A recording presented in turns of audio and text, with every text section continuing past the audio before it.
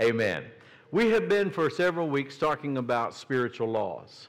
Spiritual laws. There are 4 of them that we particularly are focusing on. The first is the law of love, so-called in James 2:8 the royal law, and we spent 2 Sundays with that one. And then the second one that we will talk about today is the law of life. And Romans 8:2 says that the spirit of life in Christ Jesus makes us free from the law of sin and death. The law of the spirit of life, rather. So the law of life is the second one. Number 3, the law of faith. Romans 3:27 speaks of the law of faith. And then the fourth one we'll get to at some point, the law of sowing and reaping. Galatians 6:7, whatsoever a man sows, that shall he also reap. What we mean by law is not an ordinance that can be changed, like the speed limit, don't you wish it'd go up, or whatever it might be.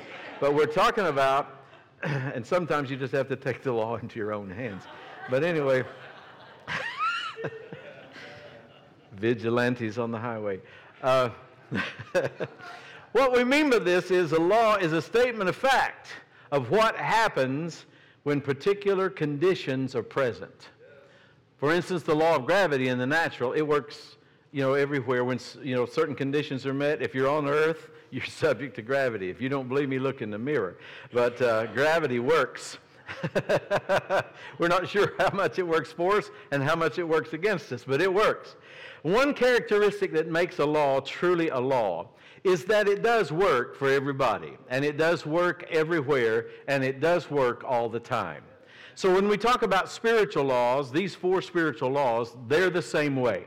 They work for everybody, they work everywhere, and they work all the time. They are not bound by time, they're not bound by space, and they're not bound by natural circumstances. They are eternal. They are spiritual. As a matter of fact, you and I, studying these laws here in 2023, we're just getting a head start on our eternity with the Lord, because these laws aren't going away. 1,000,000 years from now, there will still be a law of love, there will still be a law of life, there will still be a law of faith, and there will still be a law of sowing and reaping. The problem with people who aren't sowers, for instance, I'm getting ahead, way ahead, but anyway, I got to say this. The problem with people who aren't sowers now is when they get to heaven, they're going to really regret that, and then they're going to have to learn how to do it. Something to think about. Something to think about. Today, however, we're talking about the law of the Spirit of life. Let's look in Romans chapter 8. We'll read verses 1 and 2. It says, "There is therefore now no condemnation to them which are in Christ Jesus." Say, that's me. So if you're saved, that's you. "Who walk not after the flesh, but after the Spirit. For the law of the Spirit of life," the law of the Spirit of life in Christ Jesus, "hath made me free from the law of sin and death." Just like there is a supernatural law of life, sadly, there is also a law of sin and death. We came under that law when we fell. When man fell, from that point on, all humans were living under that law, and the only way to get around it is for that law to be superseded. For instance, the law of gravity keeps us on the ground, but it can be superseded temporarily by thrust and lift, and we call that flying in an airplane. But as we've said every week, might as well say it again today, gravity is still there. If you don't believe it, turn the engines off, and you'll find out gravity is still there. Well, what we're finding out as believers is that we are superseding the law of sin and death by living and walking according to the law of the Spirit of life in Christ Jesus. However, if you get outside that law, you'll find the law of sin and death is still out there. And so we need to know what this is and how it works. We need to know the proper way that this functions. Let's go now to Romans chapter 10. I'm sorry, you're in Romans 8. I want to go to John chapter 10. John chapter 10 and verse number 10, a very familiar verse to us. We quote this a lot around here. Jesus is doing the talking, and he makes this statement. And in one sense of speaking, you could say he is contrasting these two laws that we're talking about. He said, "The thief," talking about the devil, "cometh not but for to steal and to kill and to destroy." Now, where I came from, steal and kill rhymes. Steal and kill. The thief cometh not but for to steal and to kill and to destroy. That's all the devil comes for. If you think he's going to take you so far and call a truce and leave you alone, you're mistaken. If you think he's ever going to give up and decide that he doesn't want to steal from you and he doesn't want to kill, you're mistaken. So the law of life has to be in our lives a constant law that we live by and practice, so that we are constantly overcoming the one who came to steal and to kill and to destroy.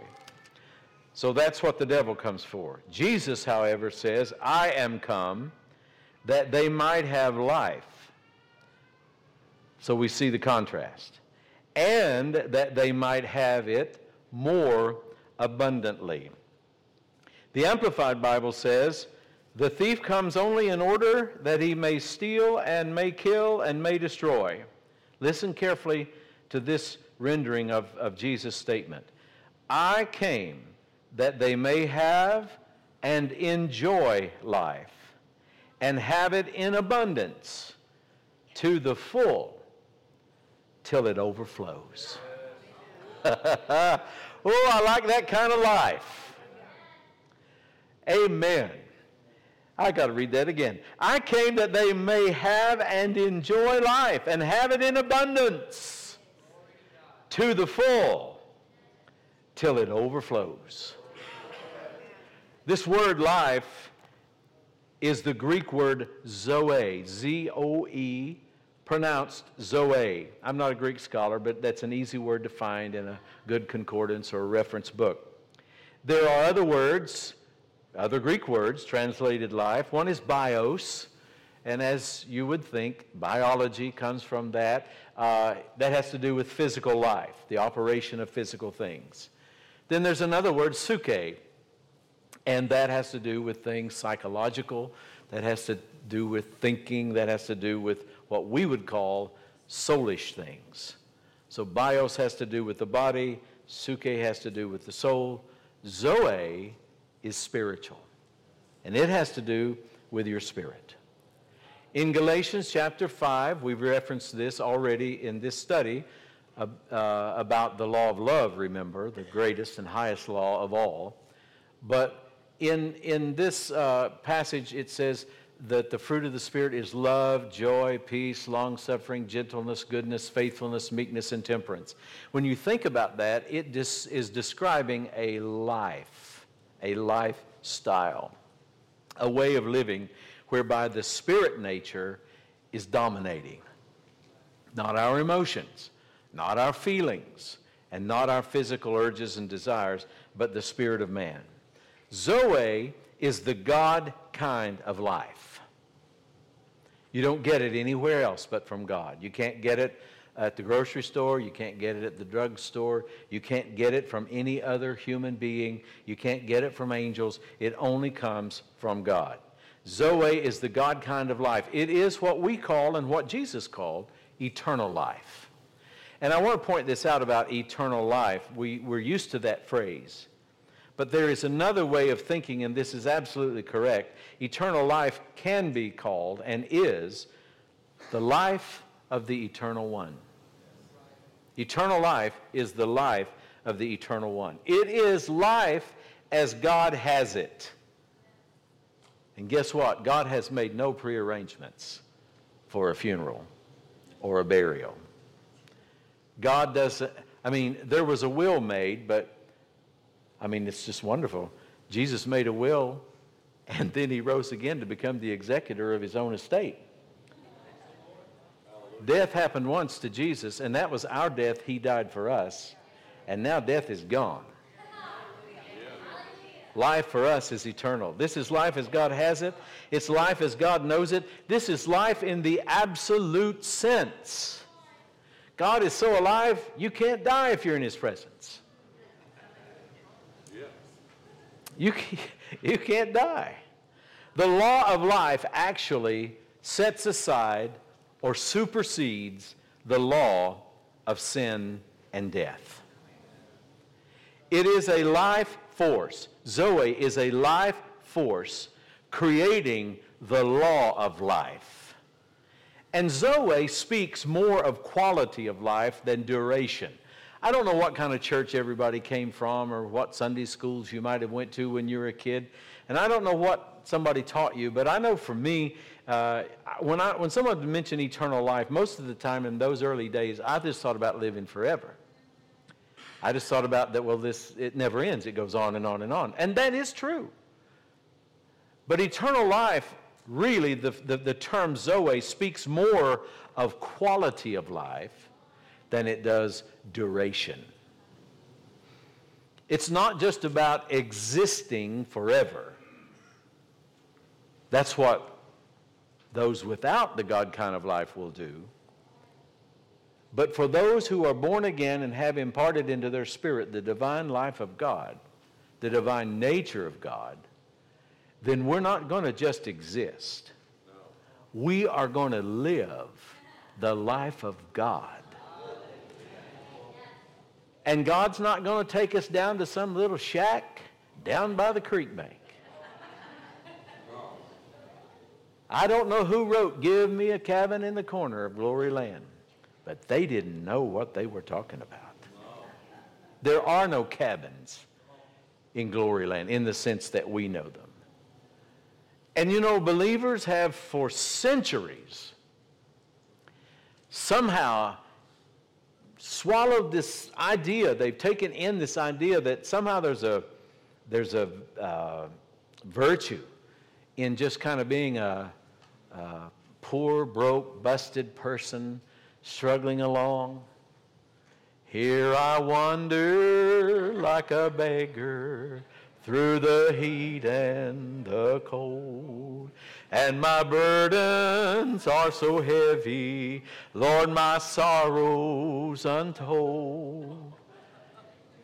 Now people sing that in church,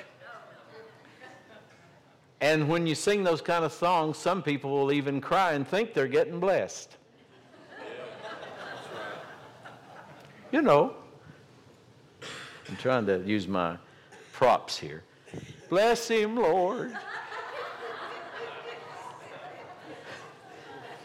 The other way of putting that is misery loves company. Jesus came to bear your burdens. We learned about burdens and loads last week, remember? Every man bears his own load. You have responsibilities. We all have things we need to take care of. But Jesus is a burden bearer. And thank God people like you come to our aid and our rescue when we're in need. And you are burden bearers, praise the Lord, manifesting the love of God. So we now have, we're not trying to get it. We're not hoping for it. We're not going to earn it someday. We're not working for it. We can't buy it. We already have, if we are born again, the life of God in us.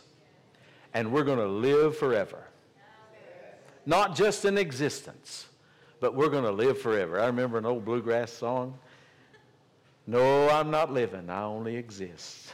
How much longer can I go on like this? They're singing about their sweethearts, you know. But people are always identifying with sorrow, sadness, and gloom and doom. And I know, believe me, as a pastor, you know that there are plenties of opportunities for people to be sad, plenties of disappointments. There are lots of problems in the world, as you all know. But I'm here to tell you that if you have the life and the nature of God in you, the joy of the Lord will carry you through and over all of those things. And we weep with those who weep, but we also, praise God, rejoice with those that rejoice.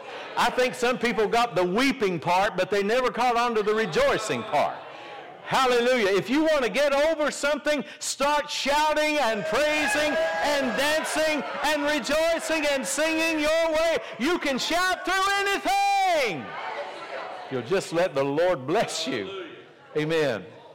This life we're talking about comes into our spirit, but it can and it should and will affect our soul and our physical body. In John chapter 1 and verse 4, Jesus said, this life is the light of men. Eternal life brings light It brings enlightenment. You just have to read history, if you can find any more an accurate world history to read. You just need to read it to find out that everywhere Christianity has went, light has gone. And every part of the world that was without the gospel has lived in a great form of darkness in so many ways. Not just spiritually, but even intellectually, emotionally, and in most cases also physically.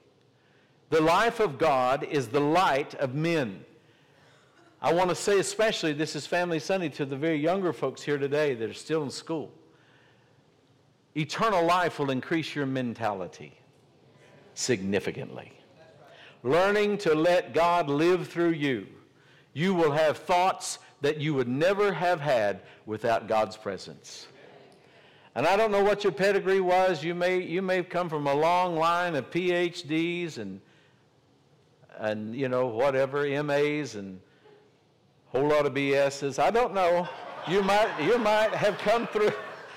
I don't know who all has been in your past. But you are not smart enough, I promise you, without God to answer all the questions that you're going to have and to deal with all the situations that you're going to deal with. You are but one true Holy Ghost idea away from another degree of wealth that you have never experienced before.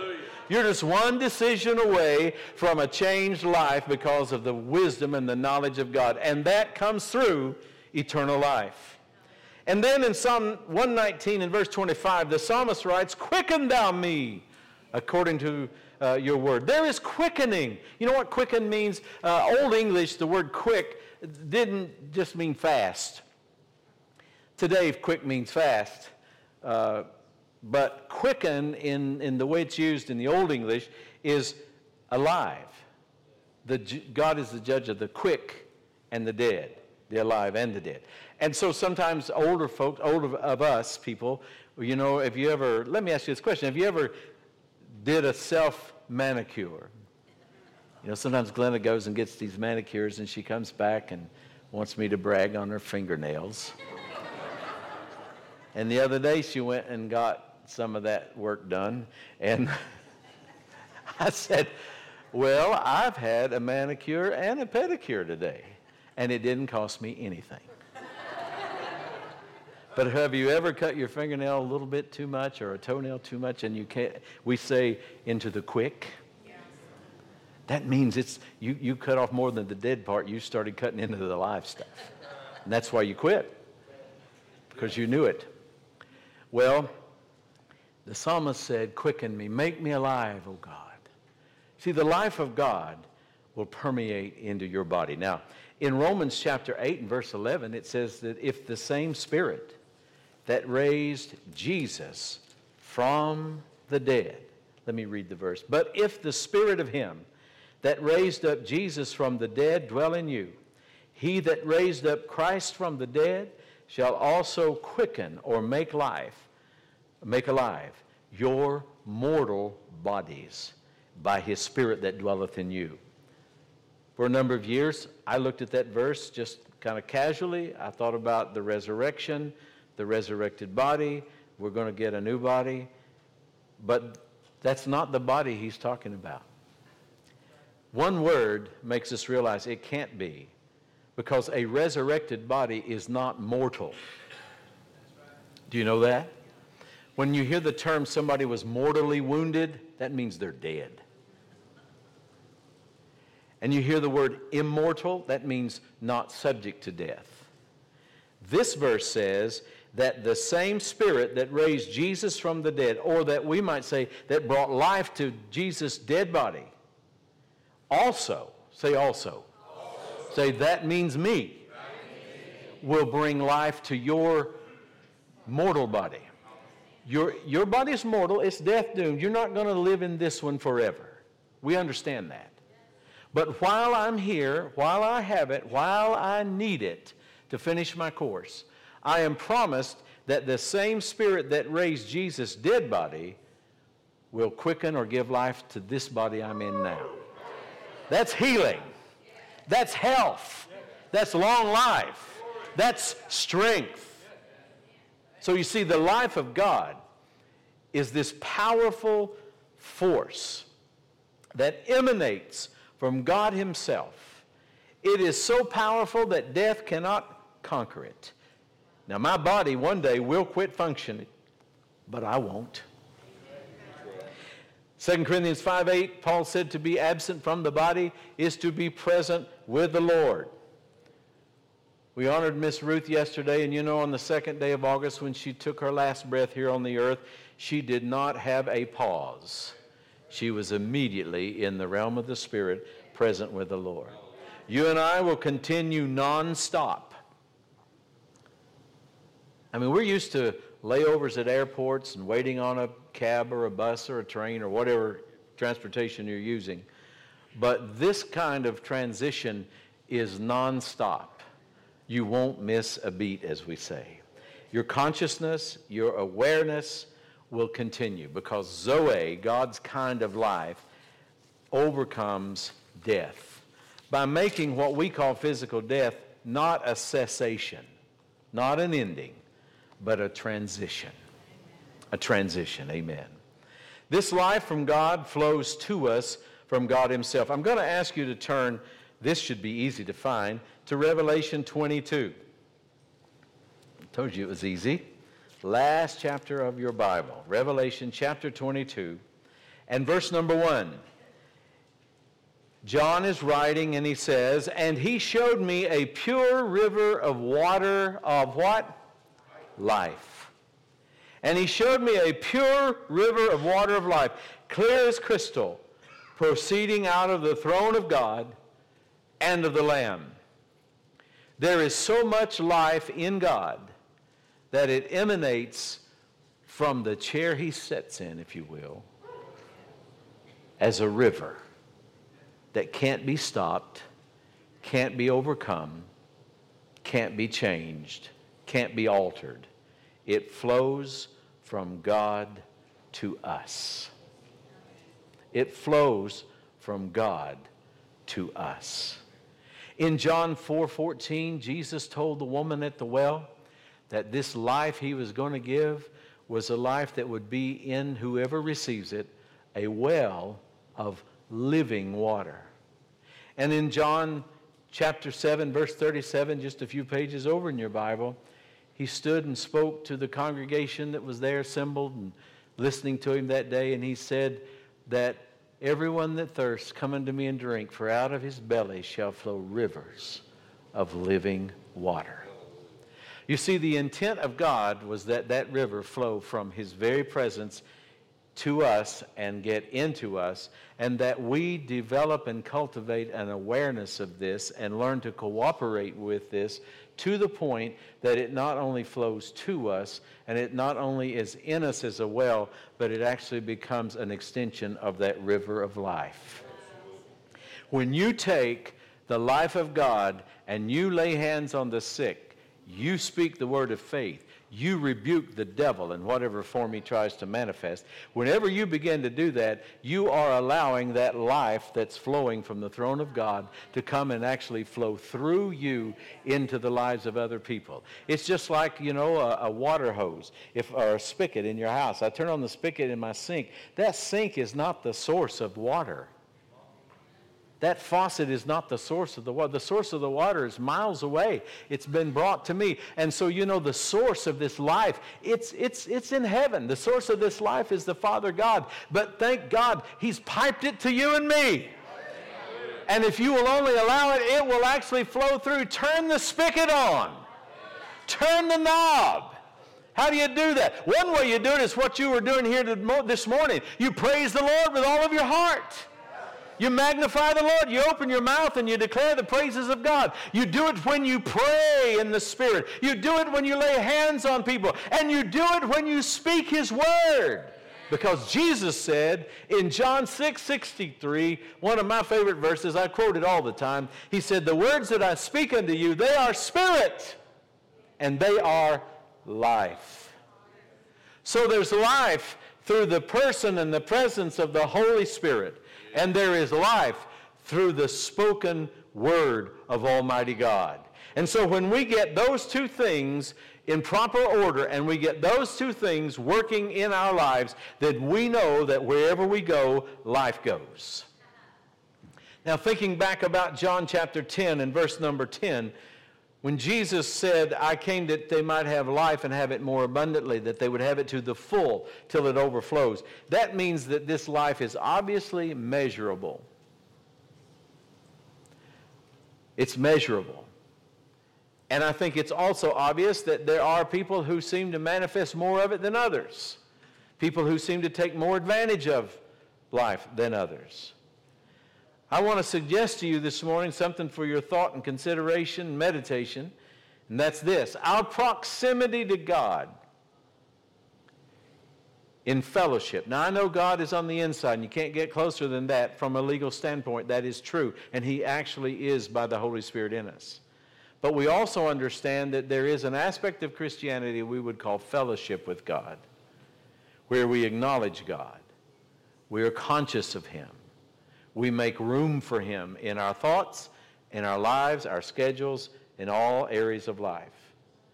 Our proximity to God in fellowship determines how much of His life we're going to experience. Amen. And you know, I'm going to be honest with you, I've talked about some about my past and growing up in church many years ago. One of the frequent requests that people would make when they would make prayer requests or they would give a testimony is kind of like a standard thing that many times folks would ask about is, pray that I'll get closer to God. Pray for me to have a closer walk with God. Well, that's an admirable desire, but you know what? I could pray for you, as they say, till the cows come home. And you're not going to get any closer to God unless you make a move. I can't do that for you, and you can't do it for me. If we want to be close to God and enjoy His powerful and marvelous life, and if we want to move even further and employ His life to impart it and to be a blessing to other people, we have to choose to fellowship with God. We're going to have to choose to spend time with Him. We're going to have to choose to pull away from some of the earthly things that may not necessarily be wrong, but we're just going to have to find and make the time to spend in the presence of God. He's always with us. He's always in us. But we get closer to Him in an experiential and manifested way. Think about it. In Philippians chapter 3, in verse number 10, the Apostle Paul made this statement to the Philippian believers. He said, concerning his desire, he said, and he was talking about Jesus, that I may know Him and the power of His resurrection. Now, Paul had by this time been saved many years. I would guess that he probably knew God as well or better than any human on the earth at that moment. But he still knew I could know Him more. He knew there was more of that life to take hold of and to enjoy. Amen.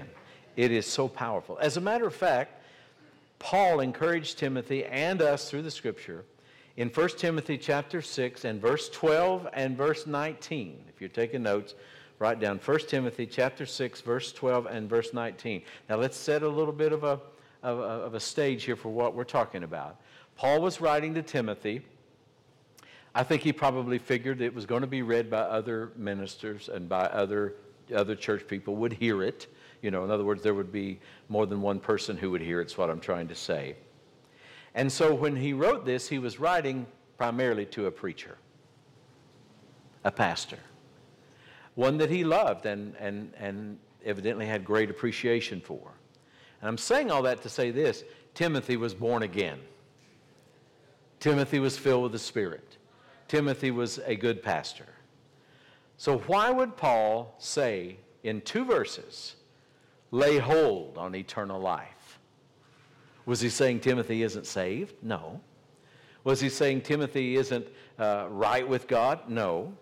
He was saying that the eternal life that God deposited in your spirit when you were born again is something that you have to choose to lay hold of. You've got to learn to cultivate and develop this relationship with God. One translation says take hold. One says seize. One says grab hold. So that's something that I have to do. So here's what I want to close with this morning. If our musicians will come, we'll prepare in a moment to receive communion together. But here's what I want you to hear, these instructions. Pay attention and learn to speak God's anointed living word. Don't just mumble, and don't always just whisper, and don't think that just thinking is good enough. Speak God's anointed living word. And you'll find you'll have to make yourself do that. If you do it regularly, if you do this daily, I promise you, you will have to make yourself. If you've never tried it, you don't realize what a battle sometimes that is. I don't understand why. I don't understand why it should be, except that evidently the devil in human nature really knows its power and doesn't want you to do this. Right. Which makes me know that this is something I sure enough want to do. Amen. Amen. Speak God's anointed living word, and then choose to be a worshiper. Yes. You know, I heard a lady say, a gospel singer, she's gone now to be with the Lord. As a matter of fact, I think she's the author of the song, I told Satan, get thee behind, what's that? Victory is mine. Yeah. Sister Albertina Walker, she wrote the song, Victory is Mine. And I heard her say in an interview about singing, about church singing, gospel singing. She said, you can't sing the gospel and be a pretty face. I've never forgotten that. I thought that was really good. You know, a lot of people would be a greater worshiper, but they're a pretty face. Yeah. They really do think everybody's looking at them. Yeah. Oh, I could meddle here a lot, but y'all are already up here and don't want me to. It's not about what we look like. It's not about what other people think. It's about choosing to worship the King of Kings and the Lord of Lords.